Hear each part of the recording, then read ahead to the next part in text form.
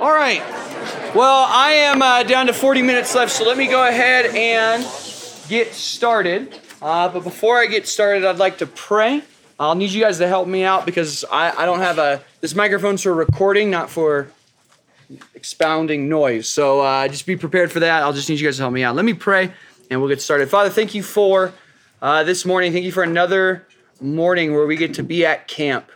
And even just the beauty of the sunrise reminds us of your goodness. And as we look at your word, and especially what it has to say about purity and the issue of sexual sin, we're also grateful that you are not a God who's a cosmic killjoy. You are not out to snuff out our fun, but you want what is best for us, and you want us to actually pursue real joy. So help us, Lord. Help me in this time just to briefly look at what your word has to say about this issue. It's in Christ's name we pray. Amen. Well, if you have your Bibles, go to 1 Peter chapter 1. I understand that this is an important issue and that this is a big issue. Obviously, that's why we still got people trying to file in, unless, of course, the other rooms were filled up too. But this is an issue. And let me allow you to read some verses. Before we get started, I want to think about just who we are as Christians. Look at, guys, I'll need your help, sorry. 1 Peter 1, take a look at verse 18. It's a little bit of our testimony. It says, knowing that you were not redeemed with perishable things like silver or gold from your futile way of life inherited from your forefathers, but with precious blood, as of a lamb unblemished and spotless, the blood of Christ. I mean, we as Christians have been bought by Christ. That's the amazing thing, and that's what Peter wants to remind this church that's in the midst of suffering, that you've been bought by Christ. You belong to him because of the cross. And therefore, Peter's trying to remind them who they are positionally. And he has some commands in light of this. Look at verse 13. He tells them, therefore, prepare your minds for action. Keep sober in spirit. Fix your hope completely on the grace to be brought to you at the revelation of Jesus Christ. As obedient children, do not be conformed to the former lusts which were yours in ignorance, but like the Holy One who called you, be holy yourselves, also in all your behavior, because it is written, you shall be holy, for I am holy. You see, for those of us that have been bought by Christ, our sin has been paid for. But the expectation that God has is not just now that we've been positionally made holy, positionally made sinless, but that our lives would also be holy. That's why in the beginning of chapter 2, he talks that you are living stones built up as a spiritual house for a holy priesthood. We together, walking in holiness, represent Christ. Look at verse 9 of chapter 2. You are a chosen race, a royal priesthood, a holy nation. Look at verse 11. Beloved, I urge you as aliens and strangers to abstain. You're aliens, you're strangers, you don't belong here. So abstain from fleshly lusts which wage war against the soul.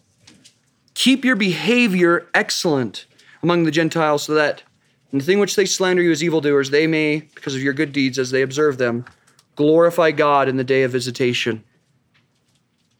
And this is the call for holiness. This is the call to live a life because you've been bought, live a life that's holy, and because there's a lost world, live a life that is holy. And yet, as you know, and the reason why we picked this topic is that we as believers don't. And one of the main sin issues today in our culture is the issue of purity. You're talking about sexual sin. You're talking about immorality that plagues our society. You know, I once heard a story about how people who live in, like the Alaska region that hunt polar bears, the Inuit tribes, I learned how they hunt polar bears. And sometimes what they do, they get a whole gang and they'll try to take on a polar bear. Have you guys ever seen a polar bear? It's a massive, powerful animal. You want to take that on, you tick it off, it could kill you. And one of the techniques that they do is, let's say they're a hunting seal. What they'll do is they'll actually take the blood from a seal, dip a spear into it, and almost make like a blood popsicle. And they'll set this up out in the wild where the polar bears would be, and they'll leave. And what will happen is the polar bear, because he likes blood, will start licking the popsicle. And he keeps licking the popsicle. What he doesn't realize is his tongue is getting numb because it's frozen. So numb that when he starts to lick the blade of the spear, he doesn't recognize that it's his own blood that he's tasting, not just the blood of the seal. And slowly but surely, he, with satisfaction, dies. What a perfect illustration of sexual sin. How satisfying and attractive and great it seems as it kills your soul, as it warps you from the inside.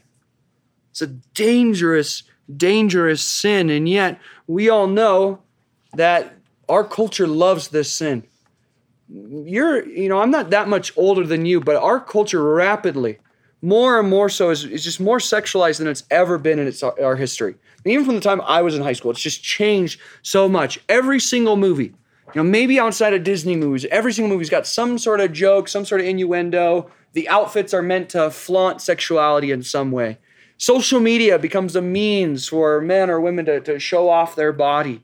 Most songs that you listen to, if you go to the top 10 songs in our nation, you'll just see like a lot of them have just innuendos because our country loves and worships this sin. We've seen that it's grown incredibly more accessible. It's available to you.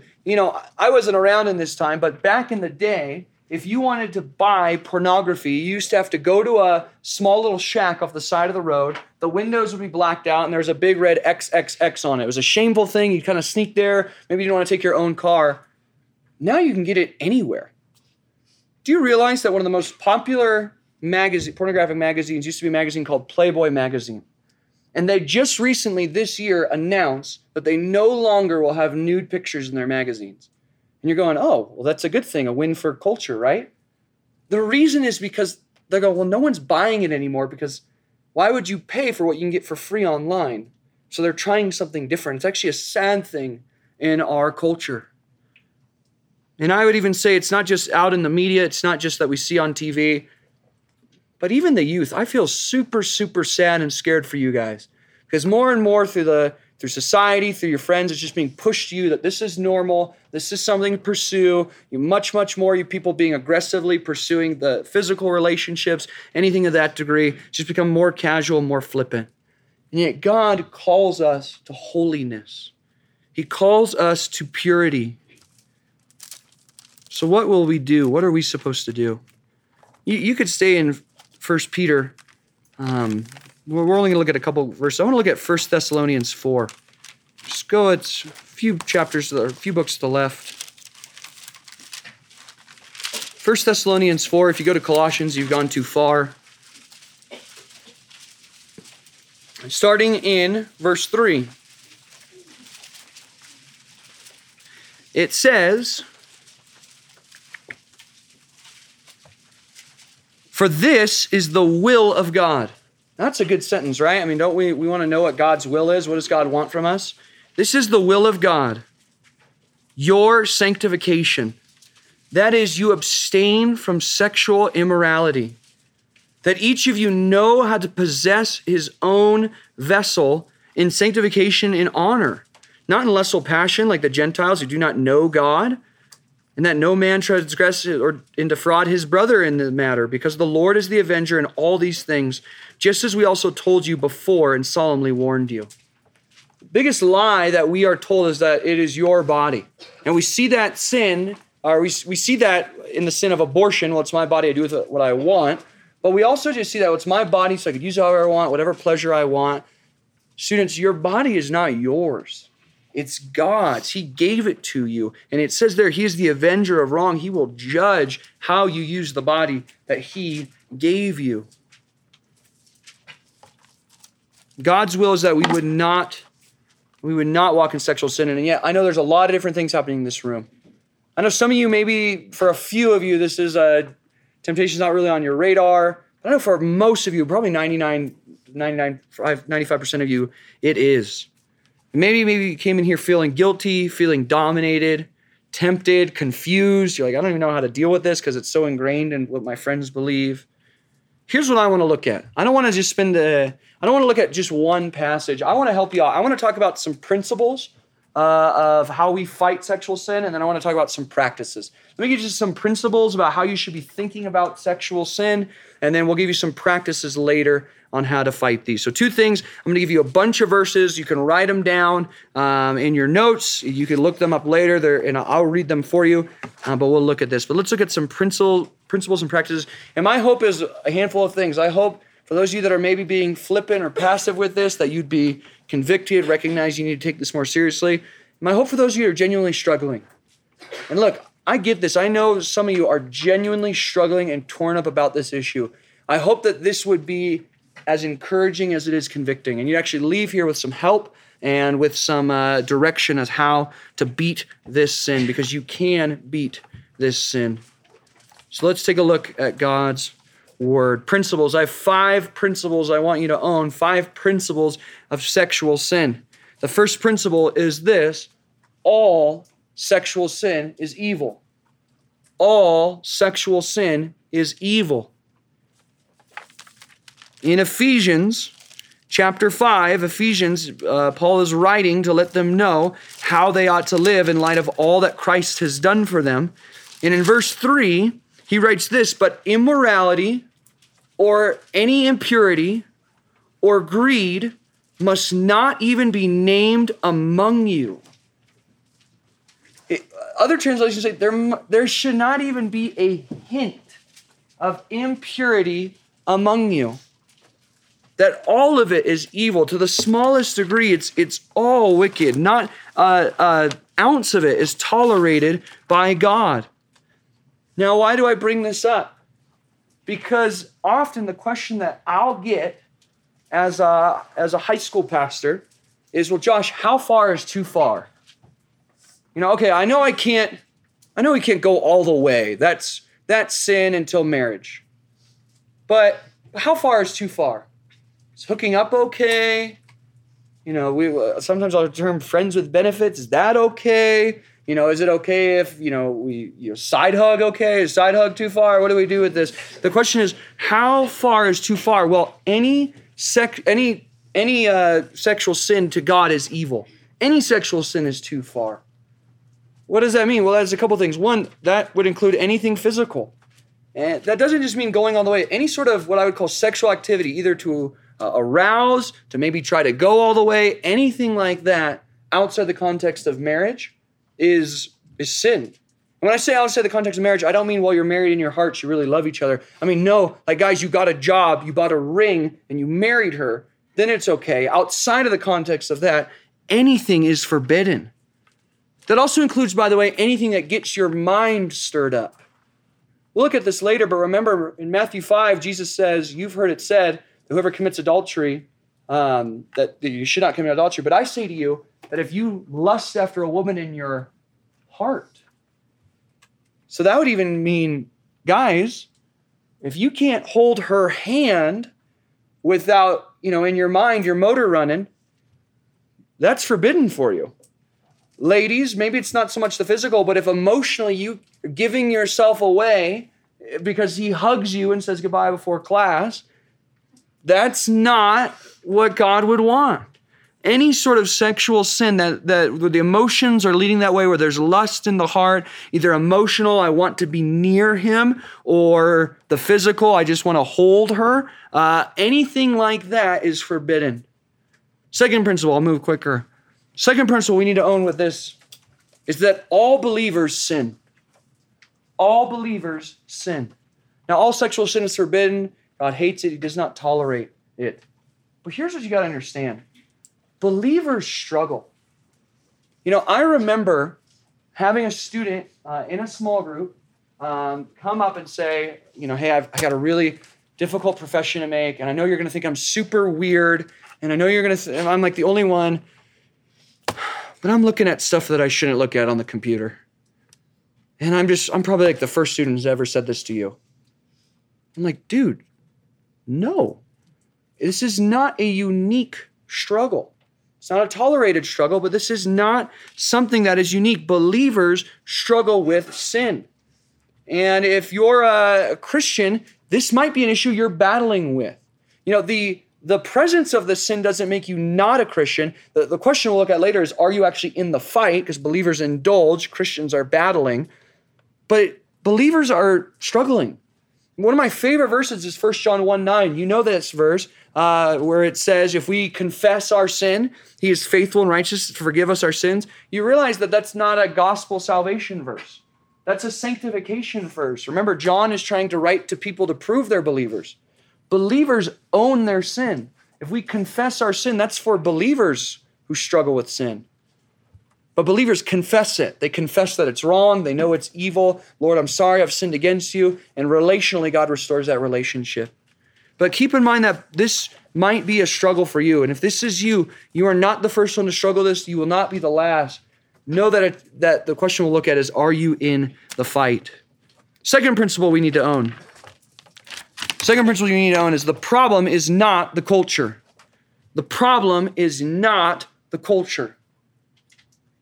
So often we look, it's like, man, well, things would be so much better if I didn't have Instagram. It'd be so much easier if I didn't go to a public school. If only I went to a Christian school, things would be so much better. How many, you don't have to raise your hand, but some of you go to Christian schools. I mean, Christian schools are almost worse sometimes than the public schools, right? Because public school, it's like, well, they're sinners, so that's bad that they said that joke. Christian school sometimes would be like, well, we all said this inappropriate joke, but we could laugh about it because we love grace. And therefore it's okay. You know what I mean? But the problem is not the culture. The problem is your heart. The problem is you.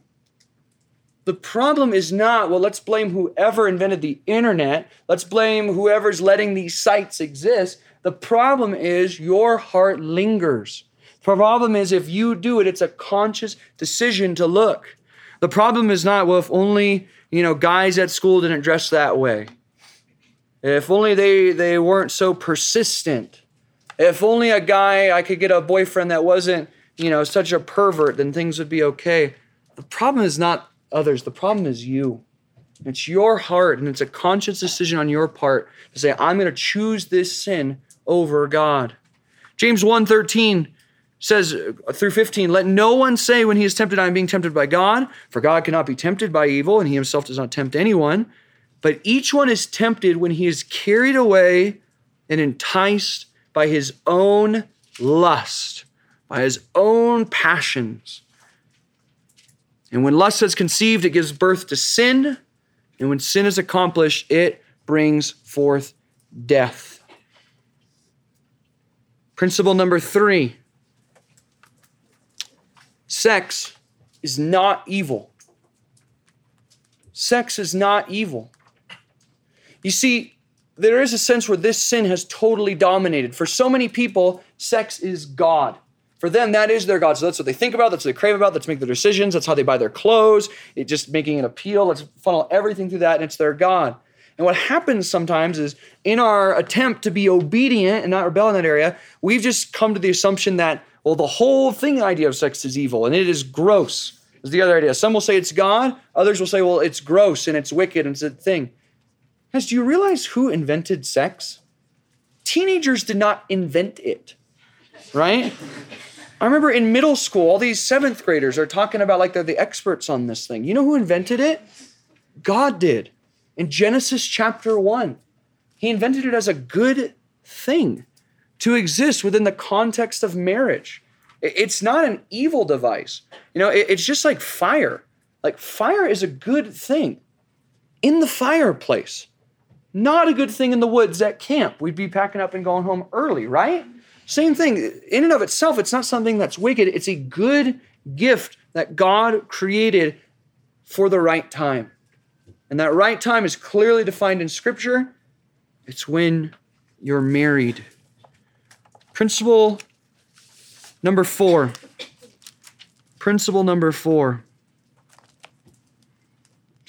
Did I just give you principle number 4? Yeah. What am I on? Did I say what? Did I say 1, 2, 3, 3, 3? Or yeah. I'm still recovering from my blood being cut off from that shirt, so it's fine. Number 5, here's the last one. Obedience is not the only aim in this area.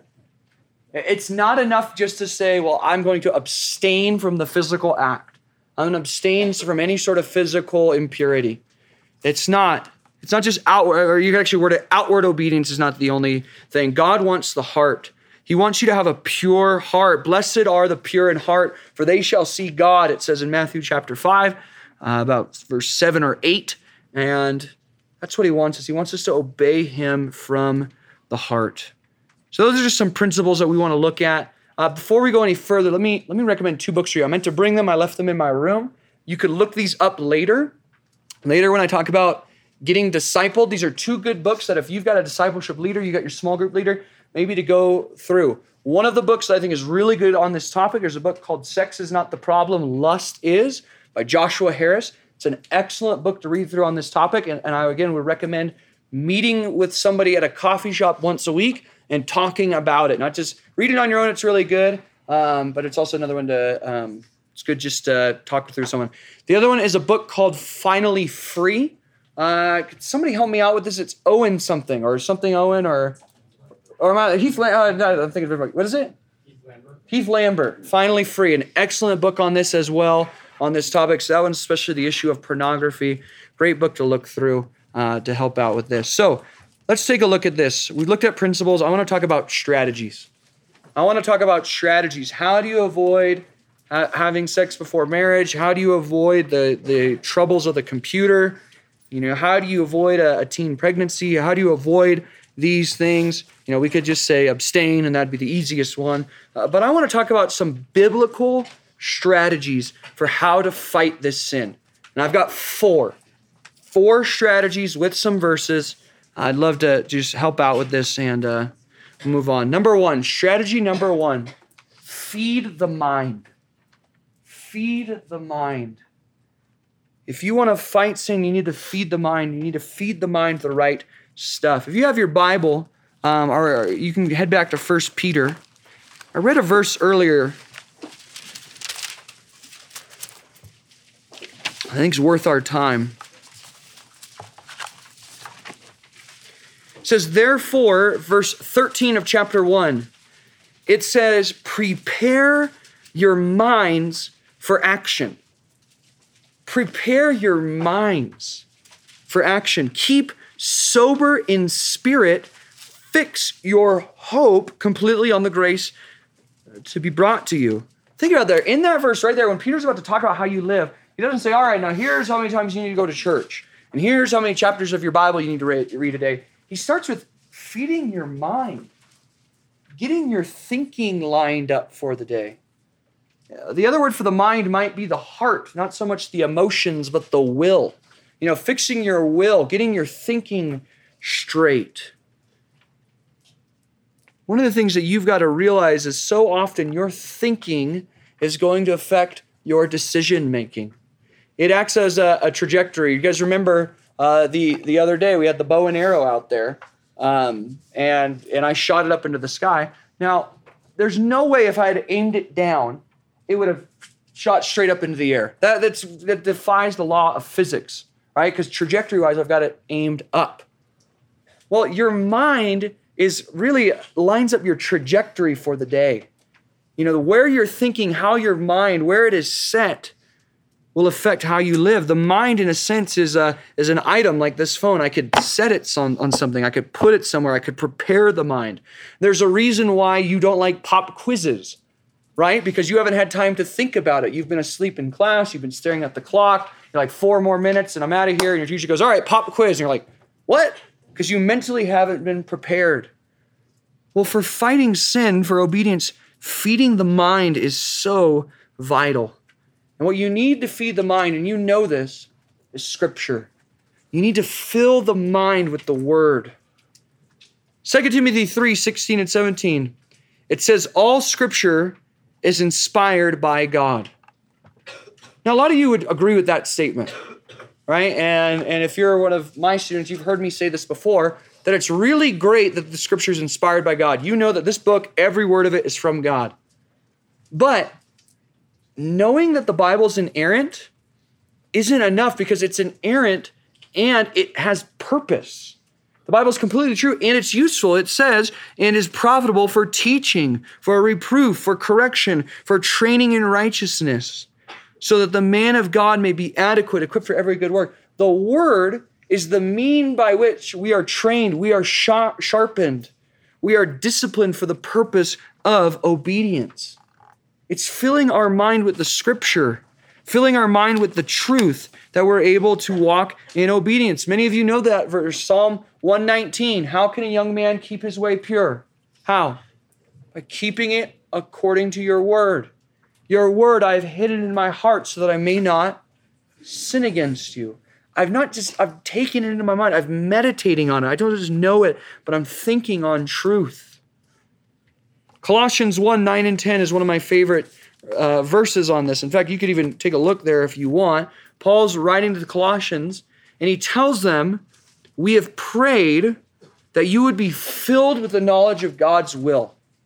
Verse 9, Paul says, I want you to know God's will, which you and I know, by the way, from the word. We know what God wants. But then he has a reason, verse 10 of chapter 1.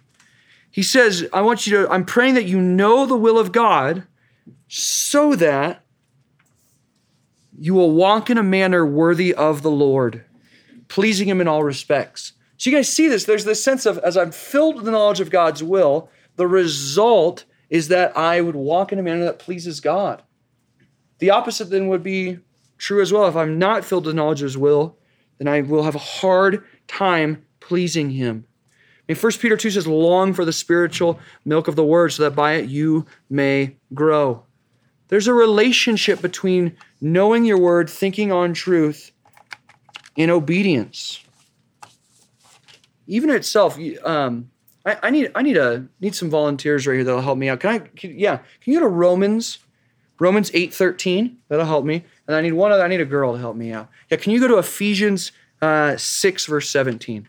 But let me talk about this. Here's a thing that you got to understand about sin. Sin has an active power. Do you realize that Hebrews 2 talks about the deceptiveness of sin? That sin is deceptive, right? Like how often does sin present itself as like, hey, you're going to be miserable if you do this, but I mean, come on, it'll be great, right? No, sin is deceptive. So you need the word to remind yourself of truth, to realign your thinking, to remember what is true. And so memorize verses like 1 Thessalonians 4:3. This is the will of God, abstain from sexual immorality. Memorize verses like 1 Corinthians 6:20. When I see that sin, I remember I've been bought with a price, therefore I glorify God with my body. Remember words like Matthew 5:27-28. It's not just the outward adultery, but it's this adultery in the heart as well that is a sin. Think on that truth. It's good that we know these verses and think on them. One other thought why the word helps us out. This is my longest one, by the way. So you had Romans, right? Yeah. Okay, so read Romans 8:17. I'll stop you at one point. 17, right? What did I say? Yeah, 17? Yeah. Yeah, all right. Yeah, I think so. Oh, I'm sorry, 13. My bad. Mima, lo siento. 13, go for it. For if you live according to the flesh, you will die. But if by the Spirit you put to death the deeds of the body, you will live. Okay, stop right there. So it says by the Spirit. So as believers, by the Spirit, we put to death the deeds of the body. So I like that. Spirit, putting to death. Where's my Ephesians girl? Right here. Go ahead, read it. 6:17. Yep. And take the helmet of salvation and the sword of the Spirit, which is the word of God. The sword of the Spirit, which is the word of God, which is the same Spirit by which I put to death the deeds of the flesh. You guys see that? The Spirit works through the word. The Spirit of God, which helps change you, activates through the word of God. So that's why you also need to be filled with the word. You need to be thinking on the word, meditating on the word, filling yourself with the word. If you spend all day looking at Instagram and all day watching movies and all day filling your mind with music that in and of itself is not evil, but it's just garbage in, no wonder it's garbage out, right? What are you filling your mind with? Just a couple applications of that. Are you reading the word? Are you reading the word regularly? Psalm 5:3, the psalmist says, in the morning, O Lord, you will hear my voice, and in the morning I will order my prayer to you. Can I ask you this? Let's talk about Monday, July 11th. The first day, you're getting back from camp on Saturday. If you're from New Mexico, you'll be back on Friday. Let's talk about Monday, July 11th. What time that day are you reading your Bible? If you can't answer that question already, most of the time that means you're probably not going to be reading it. If there's not a plan for being in the Word regularly, most of the time it means it won't happen. Desiring God did a study about this time last year. 75 to 85% of people check this in the morning before they go to this. This is not evil, but this will protect you. That makes sense? Have a plan. Feed the mind. Just another thing that's really helpful. John Piper talks about these. He talks about fighter verses. Fighter verses. So if there's specific areas, specific verses to memorize, 1 Corinthians 6 is such a good one, 6:20. Remembering on purity, finding verses that help you say, Lord, your will is that I abstain from sexual sin. Help me now to honor you and not this, but feeding the mind. Because remember, sin is trying to deceive you. There's a lot we could talk about this, but I want to get through these 4 points before we run out of time. So feed the mind is strategy number 1. Fill it with the word. Number 2, starve the flesh. So you feed the mind and you starve the flesh. You cut off the flesh's source of feeding yourself. Listen, you got to understand this. In order to fight sin, there is an active pursuit of putting sin to death. It's not just recognizing, yes, that sin is wrong, I should not do it, but you actively are trying to weed out sinful habits. By the way, all of this applies not just to sexual sin. I mean, this applies to lying, this applies to selfishness. Specifically, I want to talk about this issue, but in order to fight sin, you actually need to fight. Starve the flesh. Cut off the source. 1 Timothy 4:7, Paul says to Timothy, you don't have anything to do with worldly fables. And he says, on the other hand, discipline yourself for the purpose of godliness. Discipline. It takes effort. You labor. You have to actually to put some sweat into this to try to get it to be put to death. And if you're one of our GC seers, this past Sunday night, we just talked about Philippians 2:12 and 13. That's direct application. You actually put it to death. If you want to look that up, that's hopefully a helpful sermon where you can just hear about putting sin to death, but it will require effort. And by the way, it will be painful. Matthew 5:29 and 30 says, if your right hand causes you to stumble, what? Cut it off. And if your eye causes you to stumble, you pluck it out. So you take measures in order to fight sin. Job made a covenant with his eyes. Job 31:1, I made a covenant with my eyes. How then can I gaze at a virgin? I will not look. I will guard my eyes. My mind can't meditate on what it does not see, and so I will guard my eyes as well. What does it mean to starve the flesh? Just a few applications. In doing this, putting sin to death, actively putting off and putting on good things. Well, it might mean that you need to limit some stuff. Might mean that you need to limit some stuff. Some of you have apps that, I probably don't need to spend more than 5 minutes a day on this. Or I got the internet and I don't need to be on this as much. Or, the computer, I don't really need to hang out with this group. Whenever I'm with them, it's just not a good thing. But there's times you might need to put limits on what you have going on in your life. There's also times where limits are not enough. And there's things you need to cut out completely. Guys, if the struggle is still there, then why is the computer still in your room? Get rid of it. For it is better to not have a computer in your room, to throw your computer out of your room, than for the whole body to be cast into hell. Right? Cut out stuff. If there's relationships that need to be cut out, if there's movies you can't watch, then don't do it. Who cares? You're going to say, man, but if I don't have Twitter on my phone, and if I'm not following that group, then I won't be in the loop with what's going on with my friends.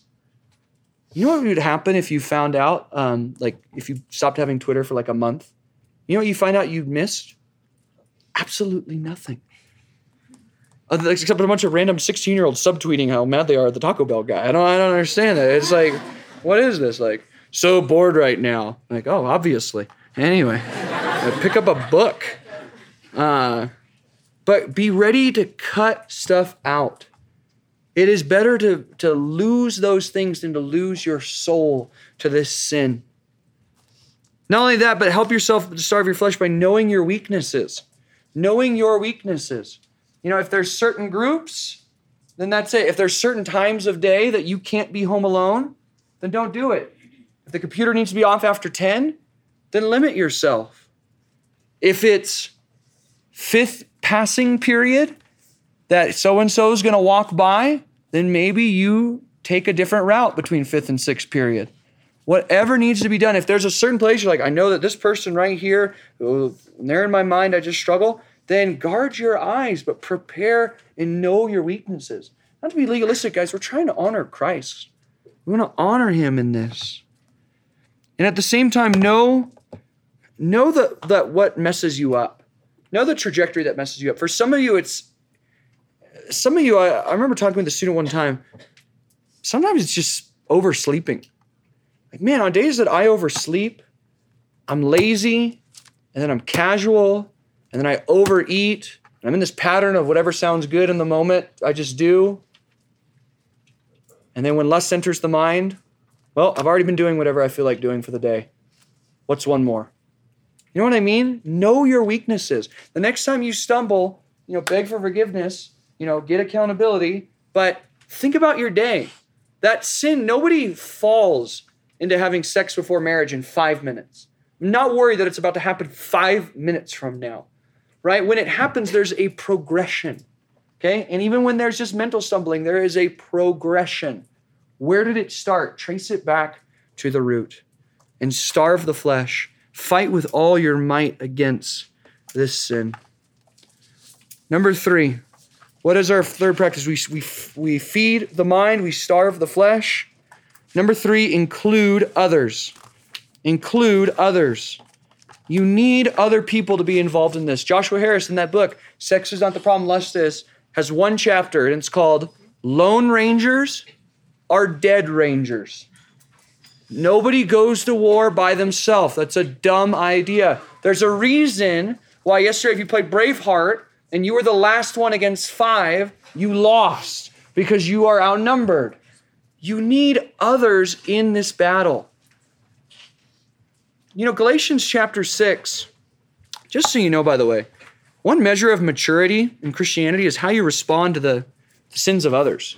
All right, that's a measure of maturity, because we as believers, when someone comes to us with sin, we don't fly off the handle and go, well, what's wrong with you, sicko? Because if they're a Christian, we want to help them if they're broken over their sin.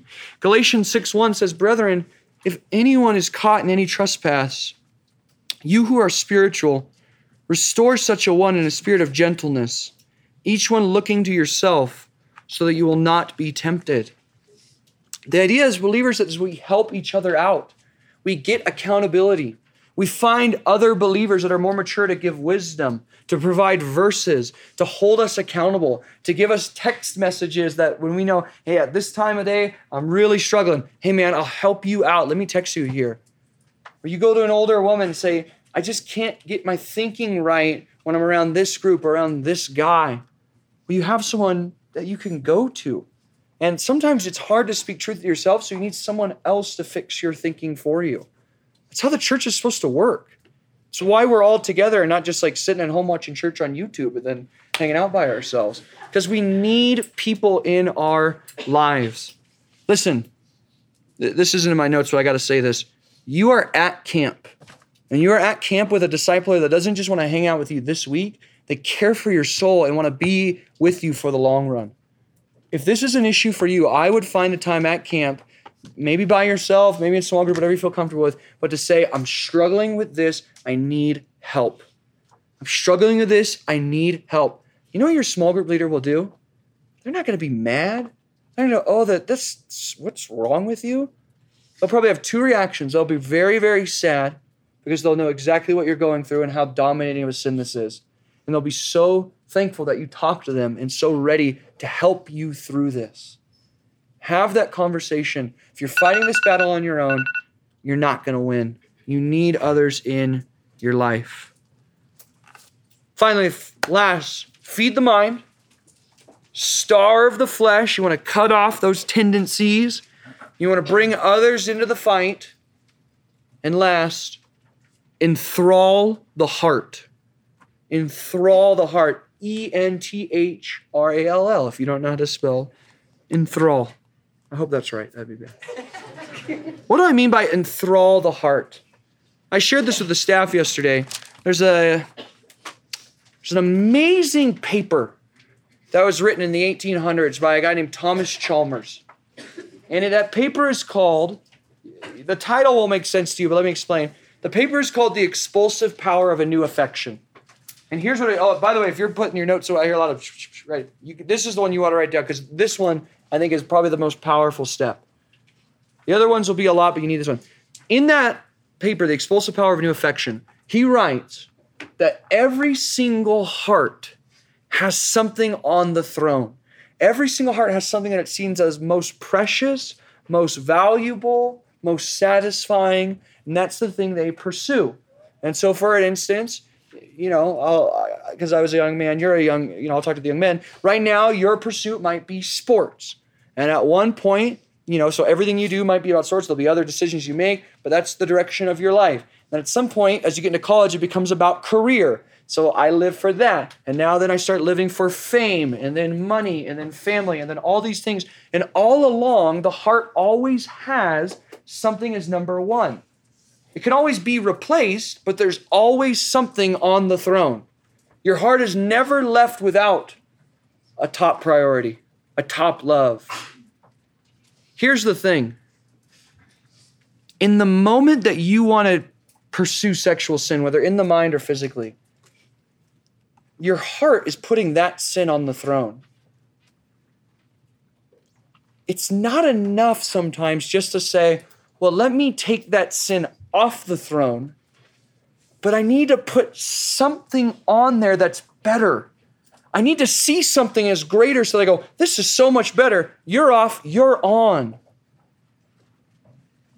You need to be enthralling your heart, and you need to do so with Christ. You need to, in times, to be praying, Lord, help me not to just to see you as right. Help me to see you as better. Help me to see obeying you and your glory and the eternity that waits before me so much better than 3 minutes of pleasure and 7 hours of guilt. Help me to see you as better. And so meditate on what you're not supposed to do, but meditate on Christ. Go to Colossians 1 and see him as the king who sustains all things, the king who created all things and yet allowed himself to die. Go to Philippians 2 where it says he existed with God before eternity and then yet took on flesh to die on the cross and yet now has been exalted. But think on Christ, think on who God is so that you see him as so much more enjoyable than that sin. It's hard to fall into that sin when in your heart you see Christ as better. Feed the mind, starve the flesh, include others, and encourage your heart to love Christ. Let's live holy lives that honor the God that made us holy. Let me pray. Father, thank you for our time. We pray, even though in this very brief session, thank you for the time that we had. I pray that this would be helpful. God, you are a powerful God. You can help us beat this sin. And we don't beat this sin without your help. And we're grateful that you forgive us and are willing to help grow us. Lord, I pray for these students. God, I don't know where they're at. I know that this is such a huge temptation in our culture. And you've got to live like an odd bird in order to not pursue this sin. But God, we don't belong to this world. And our bodies don't belong to us. We belong to you. Help us to honor and please you. It's in Christ's name we pray. Amen.